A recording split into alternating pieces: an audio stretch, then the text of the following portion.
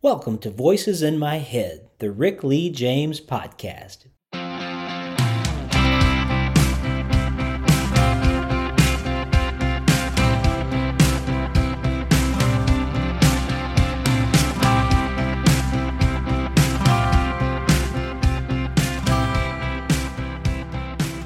Welcome back to Voices in My Head. As always, I'm your host, Rick Lee James, and I'm so thankful for all of you who are listening today. In her new book, Just Once, the number one New York Times best-selling author, Karen Kingsbury, brings a redemptive, breathtaking World War II love story timed to the anniversary of Pearl Harbor. Just Once is a sweeping and unforgettable World War II love story about a young female spy torn between two brothers. Part romance, part historical text, and part Christian fiction, Kingsbury tells the story of two average people from Bloomington, Indiana, who do extraordinary things together and apart during an extraordinary time. The author, Karen Kingsbury, is here with us today, and I'm so grateful she has stopped by. Karen, welcome to Voices in My Head. Well, thank you so much. It's great to be with you today. Well, I'm so excited to be able to speak with you. Really enjoyed the new book Just Once. And we're also going to be talking today a little bit about a new movie that you have coming out that's based on one of your books. So just congratulations all around on so many amazing things happening. So well done. Thank you so much. God is good. I just step back sometimes and think, how in the world? And it's just him alone. So Well, Karen, in the back of your new book, Just Once, there are some questions that are actually addressed to the readers of the book once they've finished it.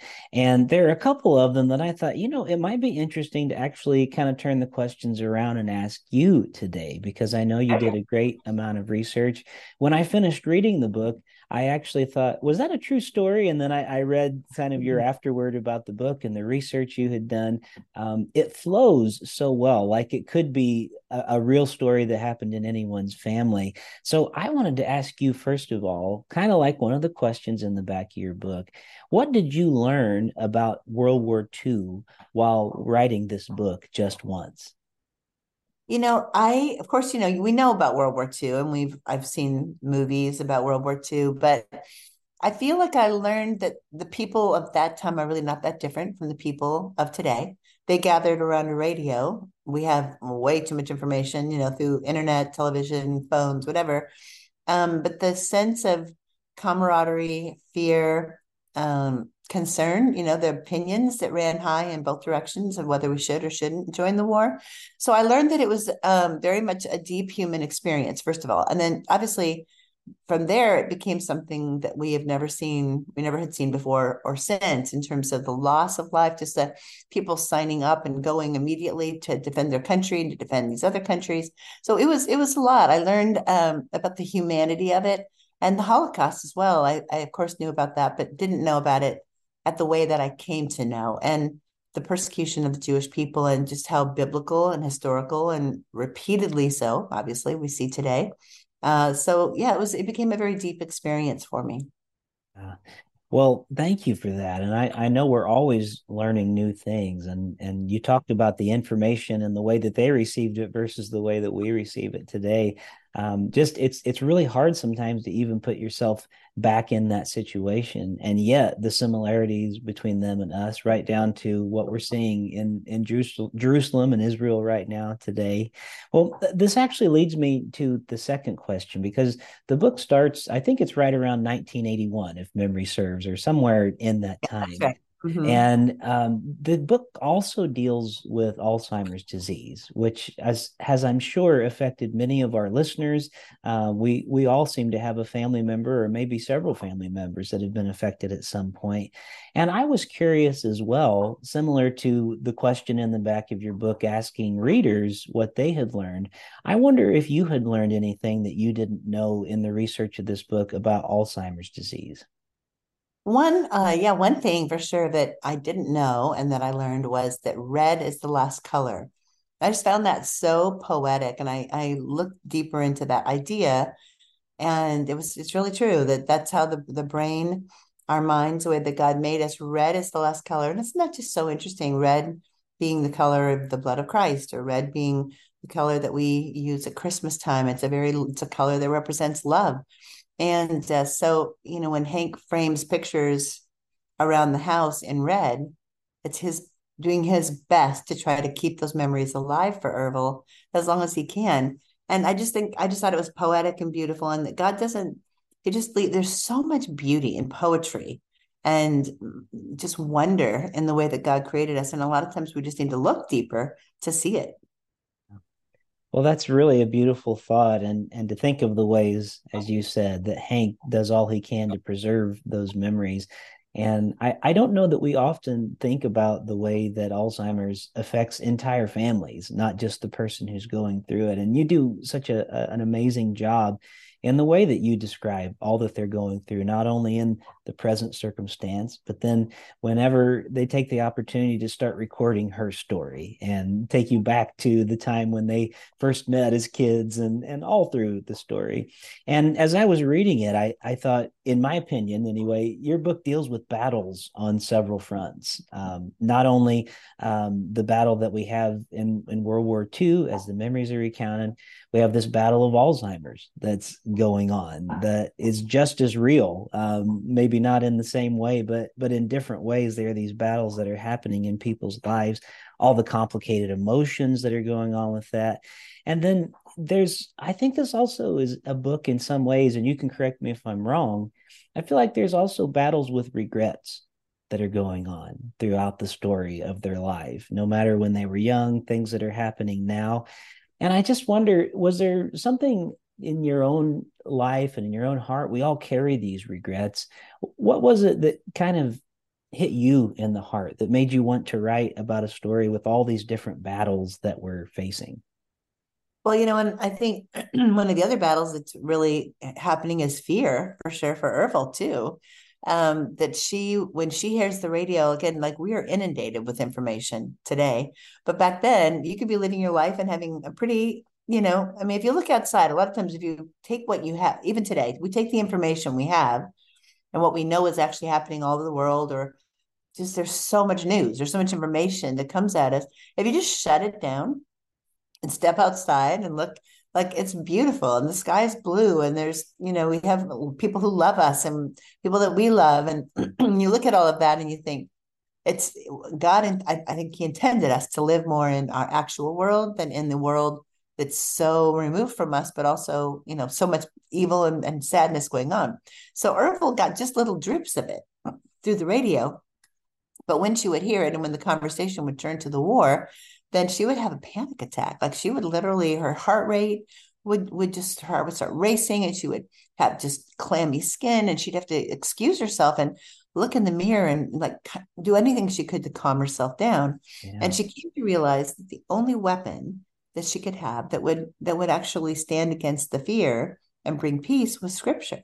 Mm. So when she later agrees to be a spy, I mean, that's a massive 180 for her, from being terrified to hear something on the radio and then being willing to go get on a battleship and be a code breaker and pretend to be a nurse while she's taking secrets behind enemy lines. Like that's a huge shift. And Mm-hmm. the only weapon she could take into war with her was scripture. So that battle as well. And I think in terms of regret, you know, my life, thankfully, I really don't have a lot of regrets. Um, I do, I wrote a children's book called Let Me Hold You Longer, and it goes viral every year around college, send off time or when kids are graduating. And it's just, it goes through the life of a child and about how if I'd known it was your last, wouldn't I have held on longer if I'd known? And so my hope is people just don't have regrets, that you live it today, say the thing you wanted to say today. And that was a situation with Ervil, that she wished she would have said something to Hank and that she would have been more clear about her feelings. So yeah, I think for all of us, just realizing that, say what you need to say today. Yeah, what wonderful advice. Say what you need to say now. I work as a chaplain, and in a hospital locally and kind of part time right now. And that's actually one thing that we try to encourage patients to say what you need to say right away. And sometimes it's really a part of our healing in order to be able to release some of those things. So I appreciate the way that you bring that out in your writing for sure. And I want to go just a little bit deeper into Ervil's story. I know there's Ervil and Hank's brother, and so many different characters throughout, but I kind of see this as Ervil's story, the just from the beginning to end.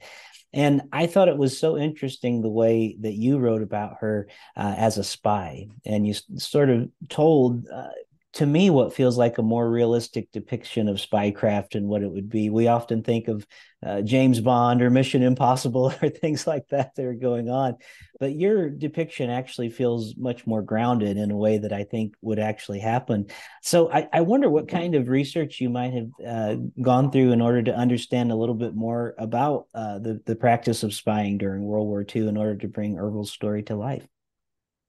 That was one of the most enjoyable parts of research was to go, I watched documentaries, I read some books and listened to some former OSS members of the Office of Strategic Services, which was the initial agency with our federal government that then became the CIA.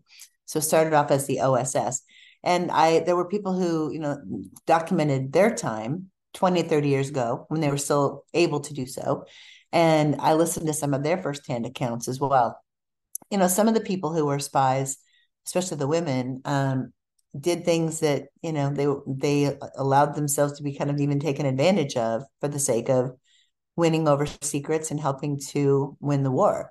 Erbil wasn't in that position, and I didn't want to write about that, but that's true. I mean, the truth is, people just said, "Here I am, whatever it takes to help my country and to save lives and get this war finished." People were willing to do that. So the research was, I mean, I found myself, tears in my eyes listening to some of these stories of courage and bravery. I love that the way that they were discovered oftentimes was through some special skill. Sometimes it was an entertainer. There are people who are entertainers that went over and under the guise of entertaining troops, but who are actually spies. So, it just had to do with the government was looking for people who could get away with it, and they had to be, in many cases, really brilliant at math. And that was Ervil. Yeah, well, remarkable. And I think that the character you created in Erbil is a fitting tribute to those many people who did that kind of work and who I'm sure still do it today. And it was fascinating to read about all that she went through.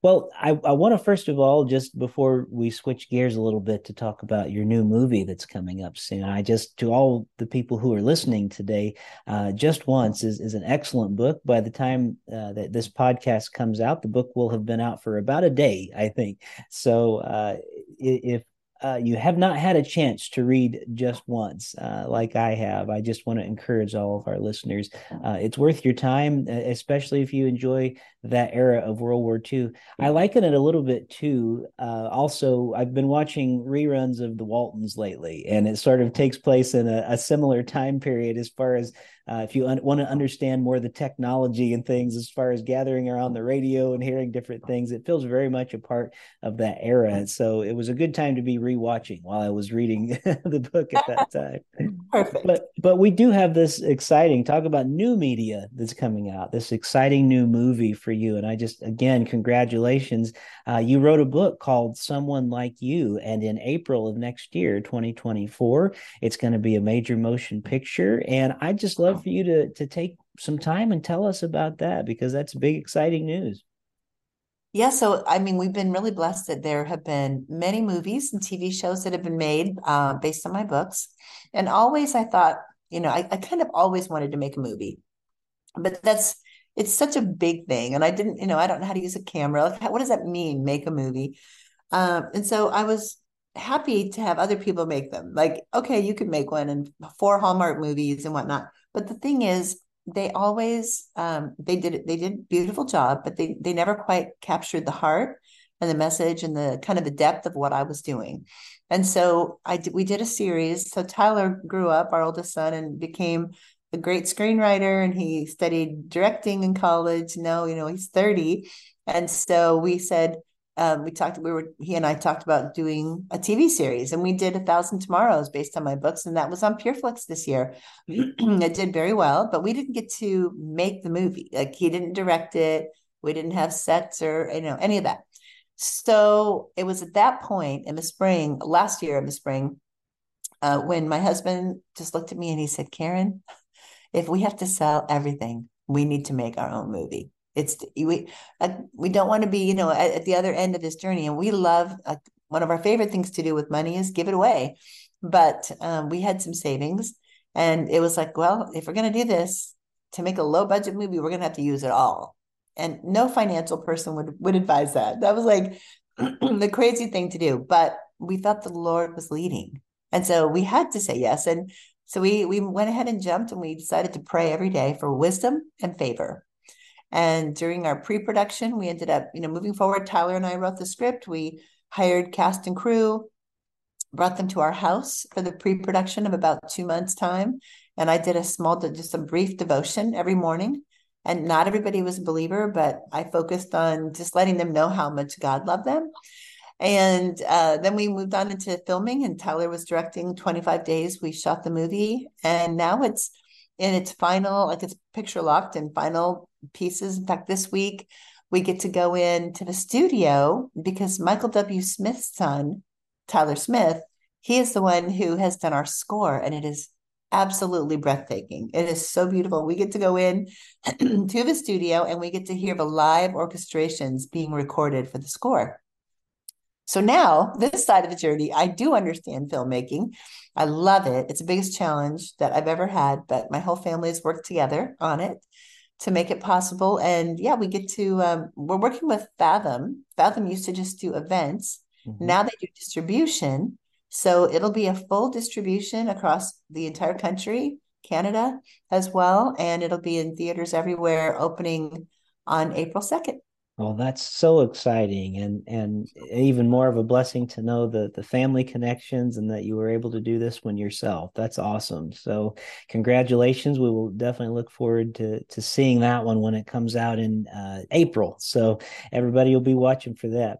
Now, I would just want to check in on you real quick because listeners won't know this, but Karen's not feeling super good today. So I've got about 4 questions, and I just want to check in with you to make sure you're still doing okay. I'm doing great. Thank you for asking. Okay, you bet. Well, we have some very excited listeners who couldn't wait to send in some questions. So I narrowed it down to 4 questions, if that's all right. That people who are fans of yours and they just wanted to ask some questions about your books and your writing and you. So we're just going to do those as we close out our conversation together today. And the first one is from Sandy, and she asked this question: why did you pick Bloomington, Indiana for the Baxter family stories? That's a great question. So back then you couldn't research on the internet. So I looked at the map and I thought, what I wanted a place that wasn't too north or too south or too east or too west. I wanted it to be middle America with a lake and a college, a university. I wanted there to be a sort of downtown area, but also farmlands. And it just seemed like everybody's kind of town. So we ended up taking a trip there, explored it, and it was perfect. And there it was, Bloomington. Right. Excellent answer. Well, our next question is from Carol, and Carol asks, how do you come up with your characters and storylines? Well, Carol, I have to tell you, it is God and God alone, because something will move me, and I feel like I'm a detective of the emotions in many ways. So if something catches my spirit, and I feel tears gather in my eyes, I kind of look more deeply at that thing or person or conversation and think, what is that? And then I just lean into what God's saying, and he puts a movie in my heart. Like, he puts it so clearly in my head that honestly, I feel like I feel like the first reader as I'm writing. So I'll be writing and I feel like I'm dictating off this movie in my head. I see it and it's very real. I never feel like I'm making it up. So yeah, so the ideas kind of just come from life, and every book was spurred by something, a song, but then from there, the Lord gives me all the details, all the characters, to where they're so real that I'm crying. Like when I wrote about Erbil as an Alzheimer's patient years ago, as part of the Baxters, the same Erbil, when she passed away, I was crying at my laptop. Like, that was so real to me. And my husband came in like, what happened? And I said, Herbal died. And he said, is that somebody we know from church or from school? Like, he's still trying to figure it out. Like, how does she live with all those people in her head? Well, no, and that makes a lot of sense because I've heard a lot of authors say that they're waiting to see where their characters are taking them, and so that's really wonderful to hear that. Thank you for answering that. Our next question today is from Krista, who asks, for you, what is the best atmosphere or environment for getting your creative juices flowing? That's a great question. So, yeah, Krista, when I was younger, I would because I can write very quickly. I can write a novel in a couple of weeks. But if I get away and I'm actually, especially if I go to the beach, I can write one much even quicker, like a week or 4 days. But I don't always, it's like a toss up. I could surely do that. But I love my family and I love I'm a Grammy to four little boys that live nearby. So now I've got this new best way, and it's amazing. I still love traveling, but I'd rather travel with them, the real people, not the just the characters. So now I go to a dark room, and it has a TV set in there, so a TV screen, and so I put up a YouTube clip of the beach. Like it could be Aruba, it could be Bahamas, and they have these 10-hour, 12-hour clips, and it's just waves on the shore, wind in the trees, blue sky, puffy clouds, and I now feel like I'm there. And so I put myself there 10 steps away from everybody else. And then I write my stories there. And that I feel like for me, I outline. So I have to love the outline, I get to know the characters first. And I listen to, instrumental music, soundtrack type stuff in my headphones. And then I have a beach view. It's like, of course, I feel so realistic that yeah, that gets everything going, and I just have to stay in that place. My biggest problem is if I hear laughter upstairs, then I'm gonna go upstairs and take a break. Got to go see what's funny going on. That's right. Right. That's great. Well, the last question today, this is actually from Carol Fiorita. And before we started recording today, I had mentioned Jeff Fiorita, and he's the police officer that you mentioned in the back of one of your books. And Jeff is actually on staff at my church. He's one of our pastors, works with the youth. And Carol is his wife, and Carol is probably the biggest Karen Kingsbury fan on the planet. I'm not quite sure, but I think it's got to be close. So this last question is from her today. She was wondering, is there a book that is closely related to your own personal life that you have written? Well, first, hello, Carol, because that's so sweet. I feel like if someone's read that many books, we're already friends. My dad would always say, there's no autograph lines in heaven. You're just making friends. So I don't really use the fan word. So good to see you again, Carol. Good to talk to you. Um, yes, I mean, my very first novel, which is called Where Yesterday Lives, I was switching from writing true crime as a reporter to writing fiction that I wanted to write. That's what I wanted to do. And I thought, well, I can't sue myself. So I'm going to just use some of my story. Where Yesterday Lives has an awful lot of my backstory, like up until the age of like 25. And the current story that's happening where she's having a real problem with her husband and she's tempted to have an affair with her old boyfriend, all that is fictitious. I must clarify. But my dad was poor of health and he was trying to quit smoking during when I wrote this. And I just was so concerned he was going to die early. I love him so much. I still do love him so much. I can't wait to see him again. He passed in 2007, but so this was in like the late 90s. And I just wanted to write a story of like, what if he passed? And what would that be like? We all come back to our hometown, and the siblings were there was a lot of tension between the siblings at that point. And I just thought, how would we find love? Like, how would we find hope again? And so there's the title, Where Yesterday Lives. So we all, the characters all kind of come back, and all my siblings could tell which one they were in the fictitious book. But it was really just like the background of it. And then, of course, the Flanagans, so part of the Baxter family series, the Baxters eventually it becomes the first five are just the Baxters, and then it goes Okay. into Baxters, but also Flanagans. And the Flanagans were really a lot like us. So they were coach dad, writer mom, 6 kids, 3 of them adopted from Haiti, just 1 girl and 5 boys. And it kind of stopped there. But like my kids were in sports and they were in theater and music, and all of those things were kind of brought, those themes of and locations and like sort of story ideas were coming from my real life. But I promised the kids it would never be their real stories. So that's about as close as it got. Well, that's great. Well, I know she's going to love knowing that. Thank you for sharing so much information with our listeners today. I know that fans of yours are going to be excited to get to hear more about this. So, just so everyone listening knows, if the technology works the way it's supposed to, and it usually does, in the show notes of this podcast, no matter where you're listening today, we should be able to have links available for you to click on and be able to find not only Karen's website, but the trailer for her new movie, Someone Like You, that she has personally made this time, which is amazing.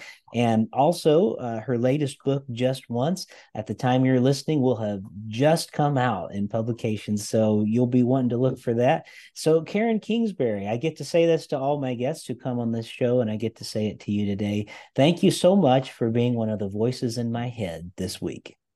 Oh, thank you so much, Rick. Well, we'll look forward to doing it again sometime. That sounds great.